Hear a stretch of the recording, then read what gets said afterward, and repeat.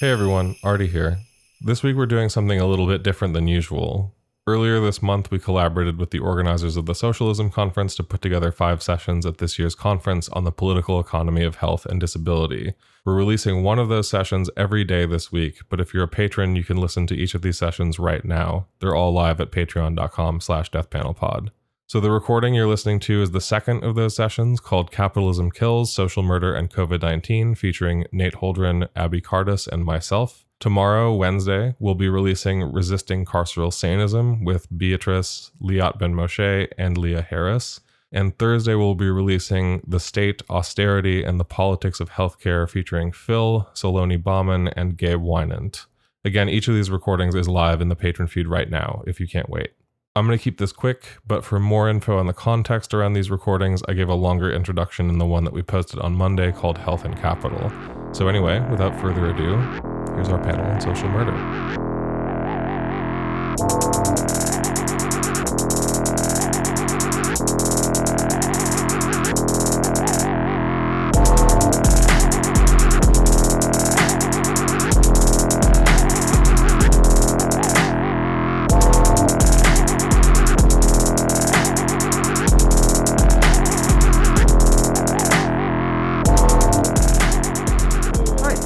Good morning, everyone. Welcome to the second of 5 panels sponsored by the Death Panel podcast. The title of this panel is How Capitalism Kills, Social Murder, and Covid-19. My name is Phil Rocco, one of the co-hosts of Death Panel and your chair and cruise director for this session. Before we get going, just want to make 2 quick announcements. The first is about masks. All Socialism Conference attendees are required to wear masks, fully covering the nose and mouth while indoors in conference spaces, including hallways and meeting rooms. Audience members are still required to mask when asking questions or making comments. This mask policy is in place to protect all of us, especially immunocompromised, from the risk of contracting COVID-19. Second, the conference community safety plan relies in part on badge checkers at the door of each room. You're expected to wear conference badges at all times to enter conference meeting rooms. You can see the badge checkers and know they're here to support a safe conference, and you can see registration if you have any problems with that policy. So our session today is about how capitalism exploits not just the surplus labor of the working class, it also exploits our health. This panel is going to discuss Friedrich Engels' concept of social murder, the structural forces within capitalism that abandon populations to injury, debility, and premature death. Without further ado, I want to introduce 3 really excellent panelists who, in a way, need no introduction, in my mind. On the furthest left, Abby Cardis is an epidemiologist, writer, and a co-host of the Death Panel podcast.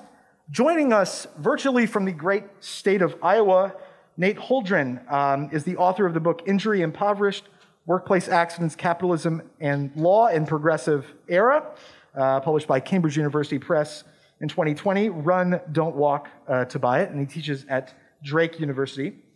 And on my immediate left, Artie Vierkant, the co-author of Health Communism, a Surplus Manifesto, published by Verso Books in 2022, and a co-host as well as the amazing editor and producer of the Death Panel podcast. Without further ado, I think Artie will get us started. Hi, everybody. I'm going to get us started, and then Nate's going to talk, and then we'll hear from Abby, and then we'll get to the point where we're all kind of talking about this concept together. But I just have a few things to say to set us up. So first of all, capitalism kills, right? We know this. We see it every day, and we know that it kills in many ways. Sometimes it's the quick death of the workplace accident. More often it's slow. Sometimes it's the slow death of economic deprivation and austerity. Sometimes it's the smoke in your lungs or the heat from a world on fire, or the particles that you can't see in the air or in the water from the heavy industry that you have no choice but to live next to. Sometimes it's the aggregate of the burden that comes from never ever having your care needs met, or the debt that comes with having just some of those needs met, or the virus you caught because your employer refuses to wear a mask. Sometimes it's by the hands of the police forces that exist to protect private property at the expense of your lives, our lives. Most of the time, it's not any one thing. And there are many ways that we could choose to name this phenomenon, and many ways that people have named this phenomenon. Lauren Berlant called this process slow death, the, quote, mass physical attenuation under global/national regimes of capitalist structural subordination. I also like to think of Ruth Wilson Gilmore's concept of organized abandonment as directly pointing to how capitalism kills, but I think another often quoted statement of hers is much more fitting in this context. Quote, racism specifically is the state-sanctioned or extra-legal production and exploitation of group-differentiated vulnerability to premature death, unquote, which also brings to mind that we know who capitalism kills disproportionately. Similarly, Dean Spade situates this at the intersection of the state and the law, and how, quote, the law structures and reproduces vulnerability. But the term we're going to talk about today, as Phil mentioned, is a different one, which is social murder, which is the term coined in the 19th century by Friedrich Engels, and which I suspect both of our other panelists today, Abby and Nate, will have their own way of talking about and perhaps their own way of defining. But for me, I think Engels' own words from the conditions of the working class in England sum it up best. Quote, its deed is murder, just as surely as the deed of the single individual, disguised malicious murder, murder against which none can defend himself, which does not seem what it is, because no man sees the murderer, because the death of the victim seems a natural one, since the offense is more one of omission than commission. So, yes, capitalism kills. And over the last few years, one of the main ways capitalism has killed is COVID. At least 1.2 million people in the US have died this way, not to mention internationally, with countless more debilitated or disabled by long COVID. As we've tried to catalog in our work as Death Panel, much of this suffering and death can be traced directly to capitalist economic imperatives, including what we could call the rush to reopen, where in almost no time at the beginning of the pandemic, as early as spring 2020, states pushed to resume normal economic activity at the expense of the health and lives of the people.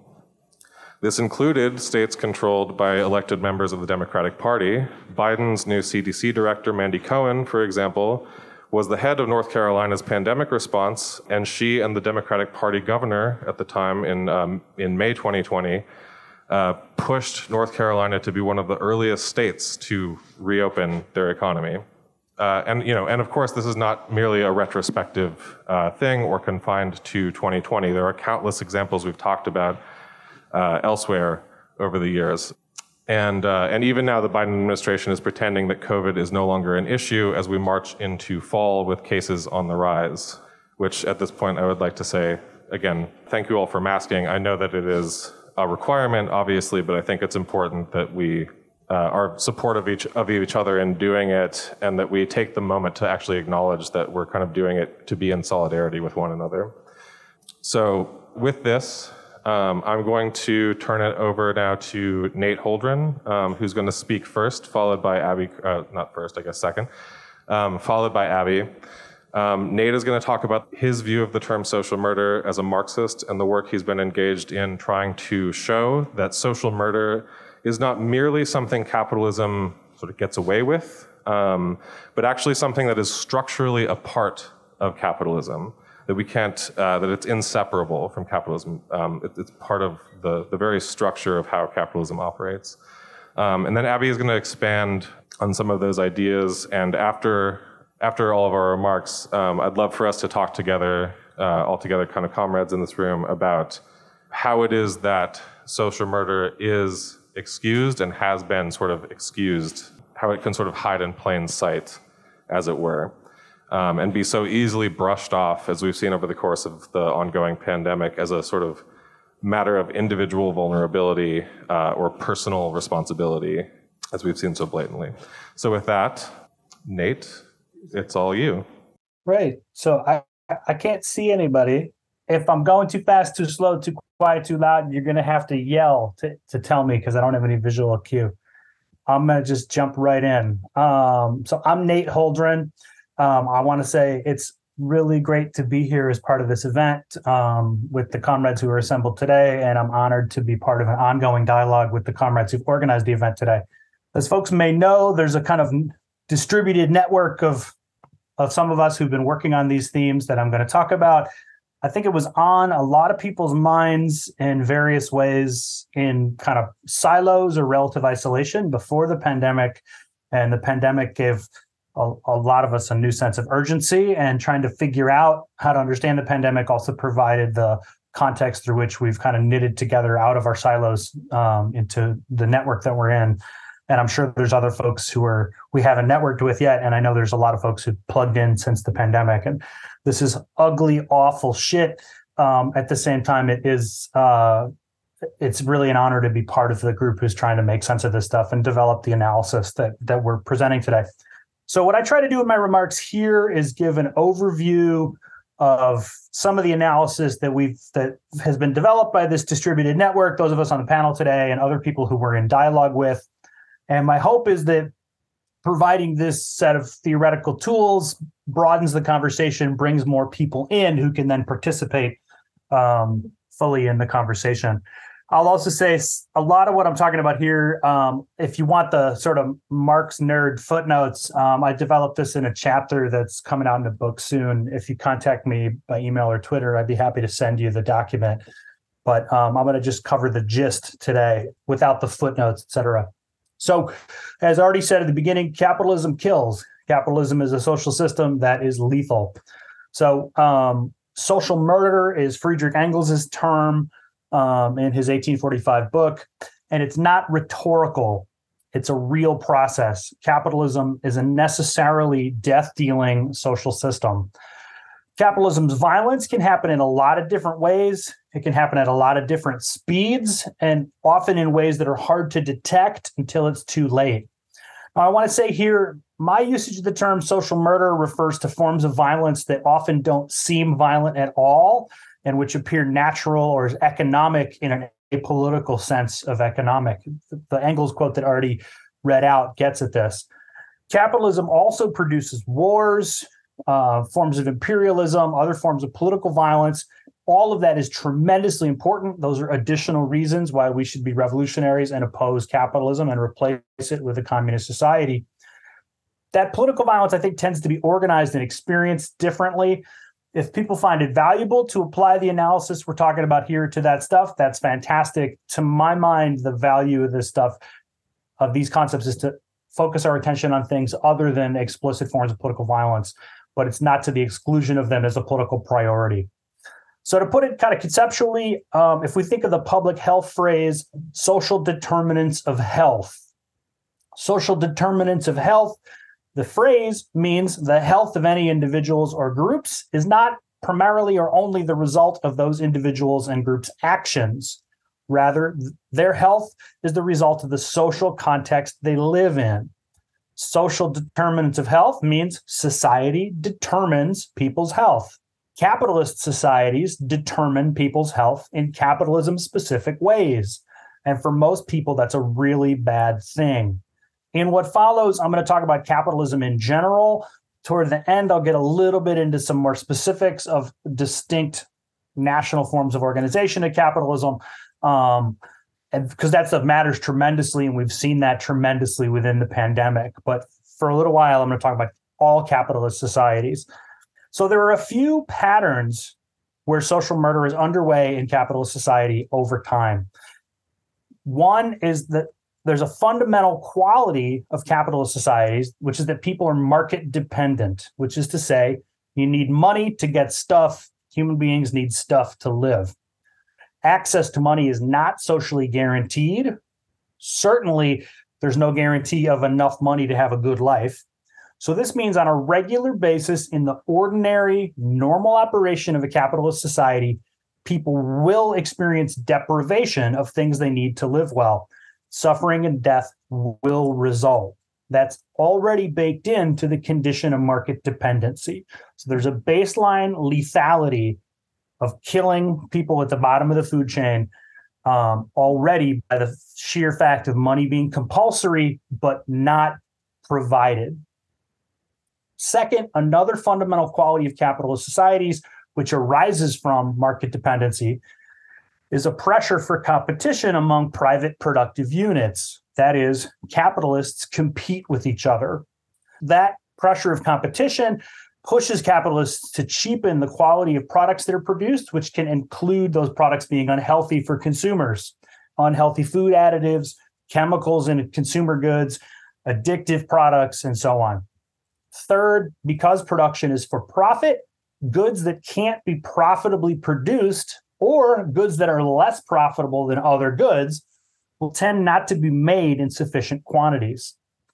Capitalism is a system that steers, to the minimal degree it steers at all, steers by profits. This is two facets.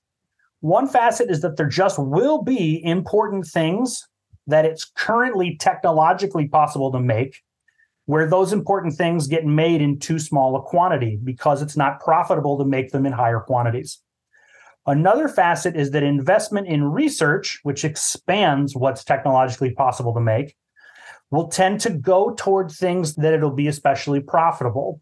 So things that seem less profitable we won't develop the productive capacity to make them. The result of both of these facets is, again, some people have important needs that go unmet, which causes suffering and death, which we could as a society alleviate in the relative short term if the system didn't steer by profit. So we can see this in the relative lack of money spent eliminating diseases that afflict poor people more than anyone else. Doing what's good for poor people is just a lot less profitable than doing what's good for rich people. And since the system steers by profitability, poor people's needs are even less likely to be provided for on the supply side. The goods and services that poor people need will tend to be made only when they're profitable, and that compounds the deprivation built into being a poor person and not having very much money. Fourth, whoever controls our access to money has a ton of power over our lives. This means we can be forced to do unsafe things by the people who control our access to money. Now, in my thinking about the world, I tend to primarily focus on employment, and I think about the coercion built into the employment relationship, but that's not the only form. We know from awful experience in history, and Marx is very eloquent on this as well, that the individual household family tends to build in forms of coercion. Parents who control their children's access to money are able to coerce them. There's a long-standing pattern of men controlling access to women, of men controlling women's access to money. So it's not only in the employment relationship. The fact that you need money to live and your access to money is not guaranteed means whoever has control over your access to money can choke off your access to what you need to live. And that has massive ramifications in terms of creating situations where the tremendous violence and coercion can exist. As I said, myself, I tend to focus on it primarily in the employment relationship, but that's not the only place where we see this kind of coercion.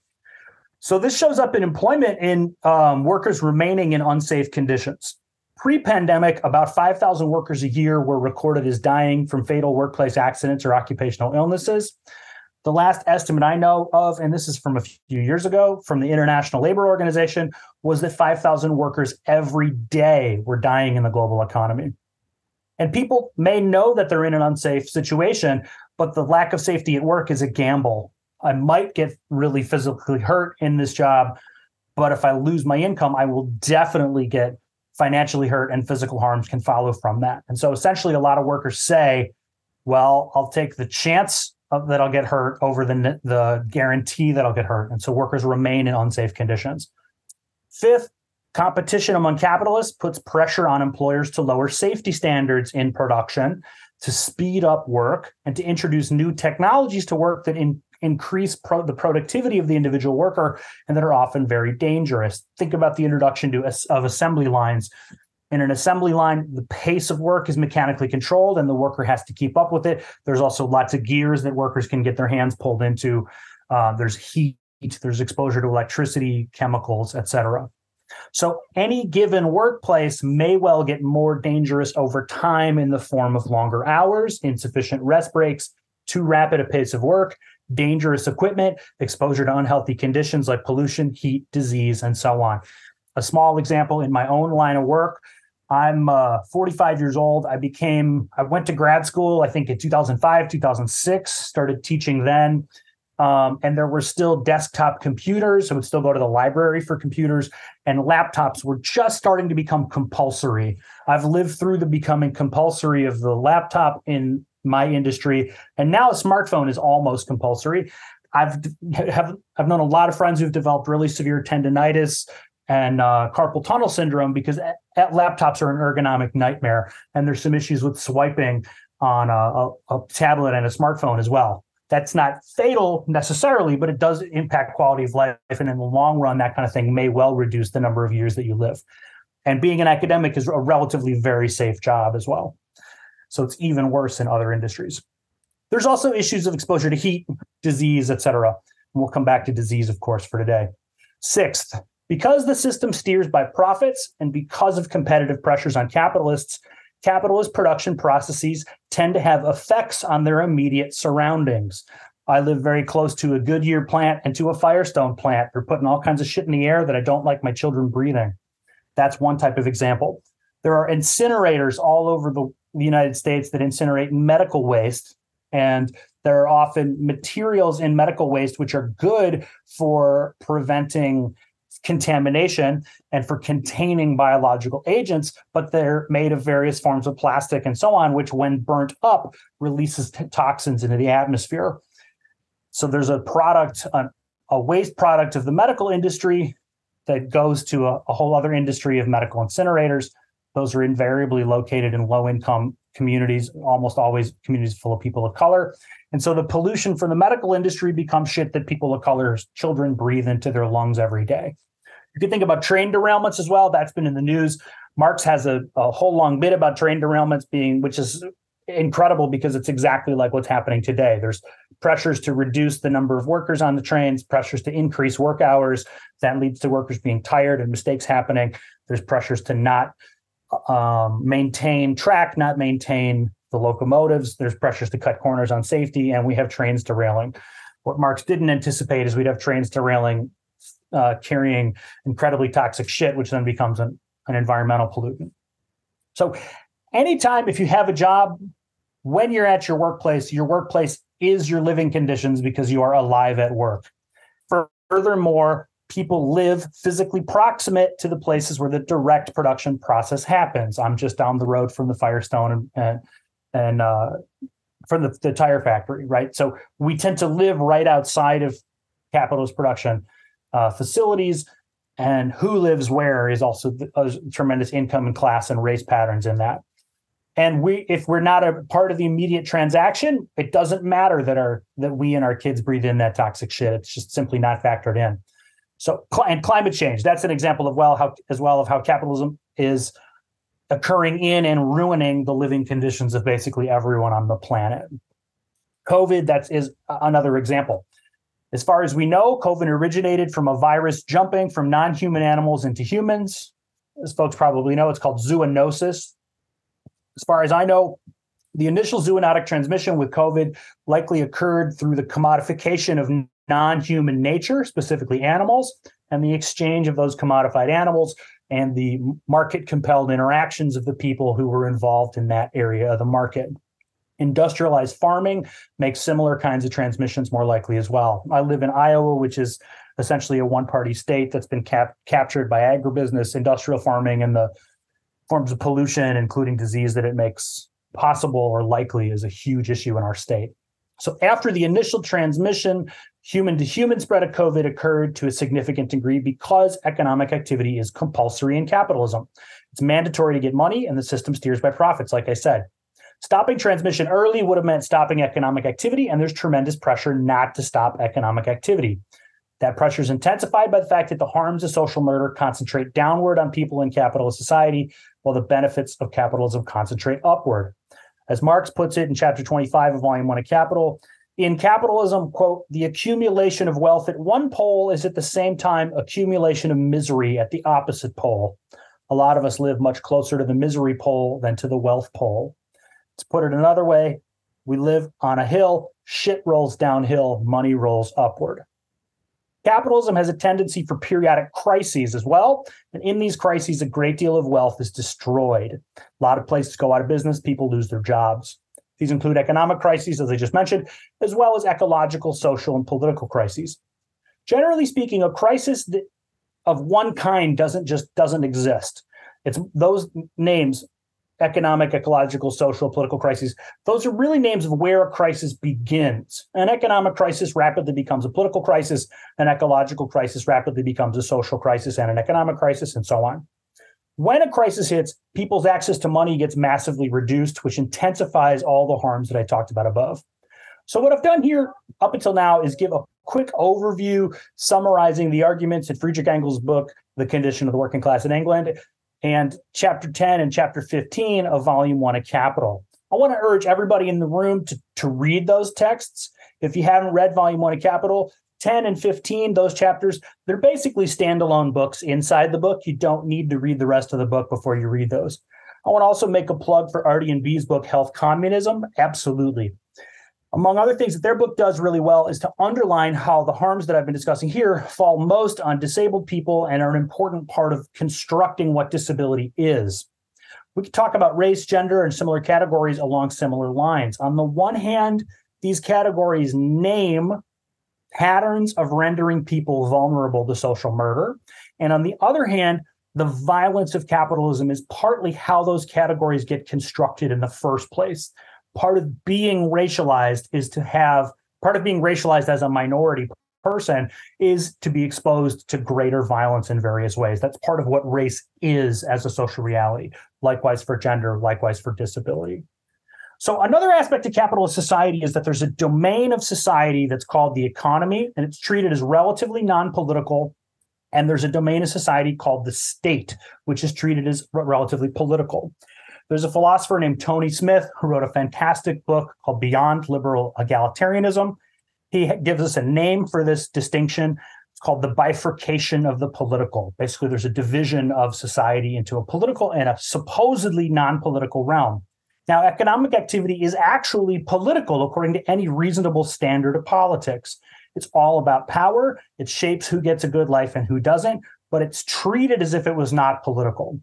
A key thing that the capitalist state does is regulate the line between what's explicitly political and what's implicitly political. And it tries to prevent what's implicitly political from becoming explicitly political and therefore subject to contestation and change.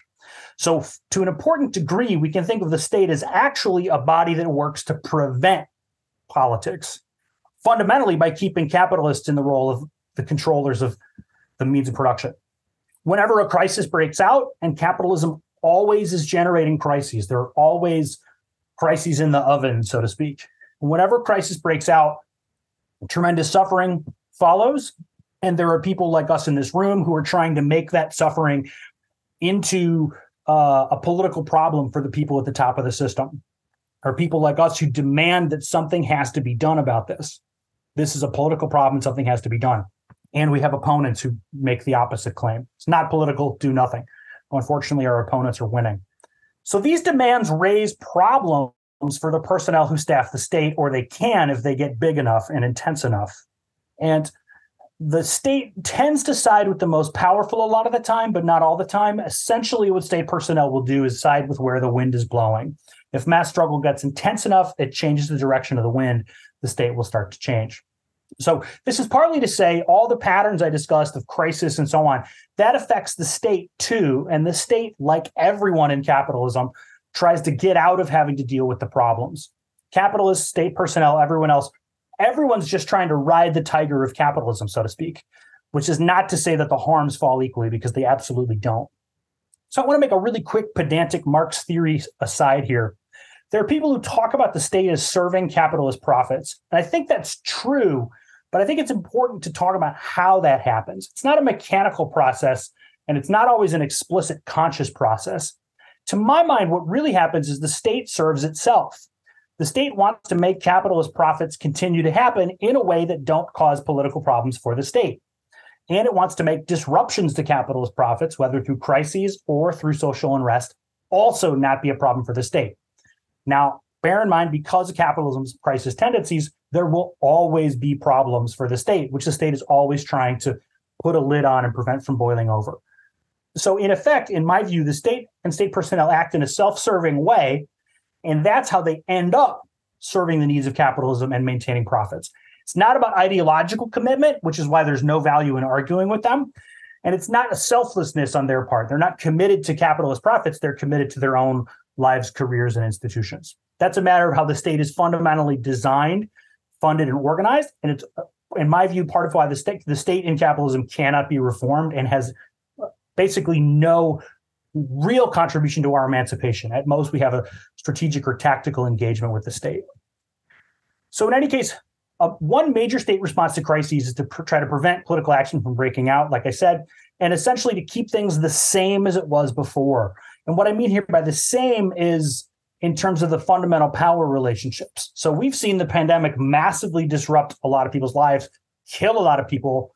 And for Biden, nothing has really changed, right? So, and that's what I mean by keep things the same, preserve the fundamental configurations of power. And one of the ways that this operates is that we're offered channels with a relatively low ceiling, like voting, lobbying, using state agencies, which I think we may have to do in specific circumstances, but the ceiling on that is really low, and it helps disorganize this, disorganize the development of a larger mass movement. I think we can see this in the response to the COVID pandemic. The state has made its own well-being the top priority in every country, absolutely the case in the United States. And I think what the state has done effectively, I think the state is compelled to always do this, is to be an accomplice to social murder and works to intensify social murder in order to prevent any effective dissent or opposition, which will cause a problem for the state. Now, how that plays out concretely varies quite a bit, and I think is really important to investigate. I'm almost done here. A couple things I want to say. This is the analysis I think that I've developed prior to today. And as I said, my point, the goal for my remarks is to lay this out. And I think a lot of us who are working on this stuff share a lot of this analysis. I'm only one responsible for this, for my remarks here, but I think I've tried to present what I think a lot of us have been thinking about. So something else I want to say that I've been on my mind that I've tried to flesh out specifically for today is I think there's a baseline trust in the state on the part of a lot of people in liberal democratic societies. And I think that's one of the things that has wrong-footed us in the pandemic. This is certainly my view walking into the pandemic. I didn't realize I thought this. I think there's an attitude like, if I was in huge danger, the government would be warning me. Since the government isn't warning me, I must not be in huge danger. And I think this is pretty important in how we understand the behaviors that we don't like by a lot of the rest of the population. I think there are people who are consciously, explicitly living out hard commitments to odious politics. I think there's also a lot of people who just really don't get what's going on. And that's because they're good subjects of a capitalist liberal democracy. And I think part of what's going on in that mistake people are making is that a lot of people think that their lives or our lives genuinely matter politically. And what I mean by this is people think if someone gets killed or if a lot of people get killed, that'll matter to the powerful institutions in some way. And I think we're encouraged to believe that through the limited forms of democracy that we're allowed, like voting and lobbying and welfare and public health and so on. And I think the reality is much uglier and harder, which is that most of us are straight up nobodies. In their book, Artie and B used the phrase surplus population, which is a really ugly phrase, and it's a phrase that names an ugly reality. A lot of us are just surplus to capitalism's requirements. And it seems to be the case that the system can kill a huge amount of us nobodies without it mattering at all politically. That's an awful thought for two reasons. One, it's really hard to look in the face of the death machine and know that it doesn't care about us. And especially because the death machine is instantiated in the faces of human beings. And to know that they just really don't give a shit if we live or die. It makes me feel like I'm losing my mind sometimes to think about. It's also a chilling thought, a frightening thought, because it means, if I'm right, there are no built-in guardrails whatsoever. The system will not stop killing through any internal mechanism. There might be an accident, like say that we get lucky and the virus mutates and becomes less severe, but there's no built-in logic. The system doesn't have an off switch for the social murder machinery that it pushes on its own. There's no built-in political threshold where if we go above X number of deaths, the system will rein itself in. It only stops killing temporarily, ever, and it only ever stops when it's forced to by political circumstances, above all by confrontational mass movements. Again, I want to strongly recommend people read chapters 10 and 15 of Volume 1 of Capital on this point. Marx talks about efforts to create laws to regulate work hours in England, and it gets at this point exactly. I'm almost done. I'll say in the present, with the COVID pandemic, the movement that we need has not found its footing. And I think the baseline social trust in the state that I mentioned is a really big factor in where that has come from. I think in building the movement we need, we're going to need to make it very clear to ourselves and each other that we are really on our own. And one way to do that is to point out where parts of the state have said this in kind of coded ways, and other times have said it in really explicit ways. Some of us just talked about this on Death Panel about a court case in California where the California Supreme Court pretty much said this really directly. So I'm going to stop in just a moment. I want to make two final quick points. All of this stuff is genuinely evil. It's really ghastly. And I think we need to bear in mind that a society that is an evil death machine produces powerful people who will be okay with the evil death machine and its effects. So we really need to recognize the ways in which people farther up the food chain, and I don't think it involves getting very far up the food chain before this kicks in, they really do not care about all of us social nobodies. I hate to bring this up because it's an awful experience, but if you've ever seen a situation where there's an unhoused person begging for money and you see other people walk by completely blanking them as if they don't exist, it's an awful thing to witness. The most powerful people in the system are like that times 1,000. Their capacity to blank all of us and our deaths and our suffering and the deaths and suffering of our loved ones is bottomless. And I think we need to really be aware of that. And I think there's two elements of this. One, accurate perception of social reality. Two, seeing people as moral equals. The people who benefit from the system and the people who are paid to minimize COVID and other forms of social murder, they couldn't live with themselves if they understood capitalism's violence accurately and if they saw the people who are capitalism's victims as their genuine moral equals. And there are a host of mechanisms. You can learn this at Brown under Ashish Jha. There are a host of, you can learn this at Harvard now under Rochelle Walensky.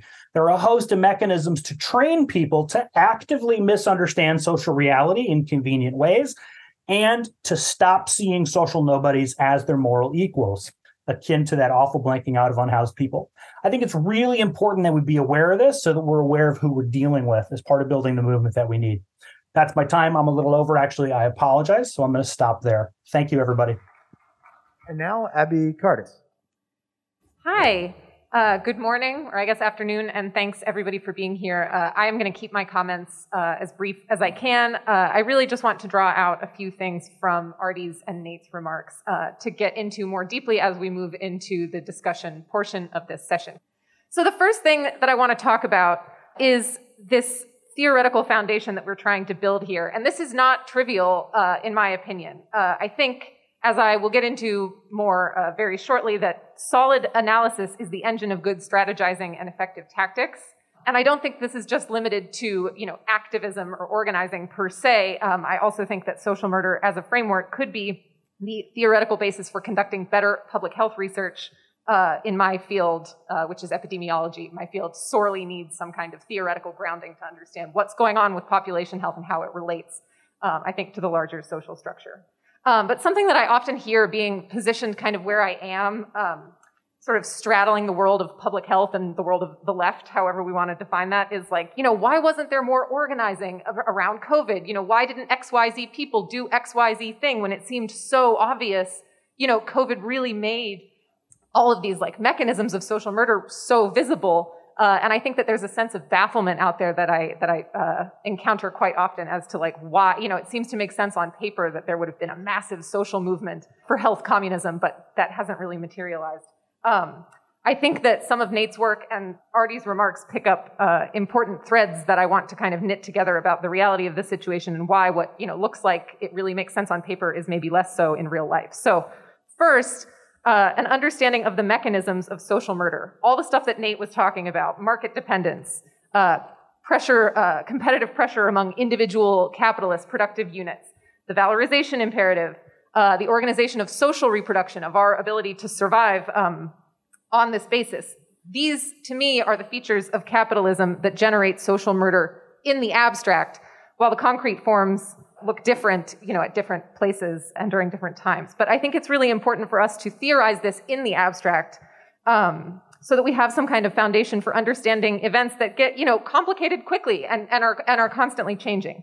Second, I think that the social murder framework breaks us, and by us I mean everyone, including scientists, out of this sort of static mode of thinking about complex social crises like the pandemic. The thing about the pandemic, the thing about capitalism itself is that it's a process that is constantly in motion and is constantly changing.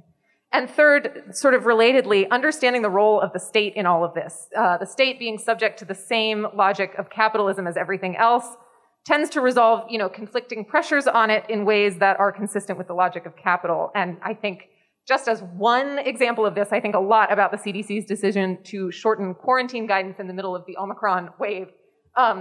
As a classic example of this, you even had Fauci on TV saying, we have to do this because the pressures on the state are so great. The state is the economy, and the economy is going to stop functioning if everyone who's sick is able to stay home for 10 days. I also think that it's really worthwhile to think critically about sort of popular media narratives about partisanship and about how COVID was only killing these Republicans who refused to get vaccination in these terms as well, right? If we think Nate, in something that he wrote, quoted someone that I don't remember as saying, the state is kind of the political form of capitalist social relations, again, subject to the same logic and pressures as everything else. And I think that this really explains why we saw a nearly identical pandemic response between two presidential administrations under different parties. But the critical idea here is that the state will mediate the reorganization and the redistribution of the burden of social murder as long as the structural conditions that generate social murder, this abstract logic of capitalism, still obtain. So I know this is kind of abstract and theoretical. I want to bring this all together and bring us to some questions for discussion by briefly touching on Nate's writing on E.P. Thompson. I'm name dropping E.P. Thompson punching above my weight at the Marxist conference. I've never read any of his books. But Nate did a great analysis of E.P. Thompson's analysis of moral economy, and I think this is a really fruitful way to, as Nate puts it, bridge structure and agency in thinking about the pandemic and thinking about social murder as an object of political analysis and action. What is structurally determined, and what is our range of options within the constraints that we're actually living in? So this idea of moral economy, this refers to the moral valence of economic activity. And what we call moral economy struggles break out when some aspect of that accepted moral economy, whether it's bread prices being sort of negotiable in the 1830s in England, or whether it's our understanding of what happens when you get sick and need to go to the doctor in 2021, when those sort of norms are upset or violated, generating outrage that perhaps escalates to outright social conflict.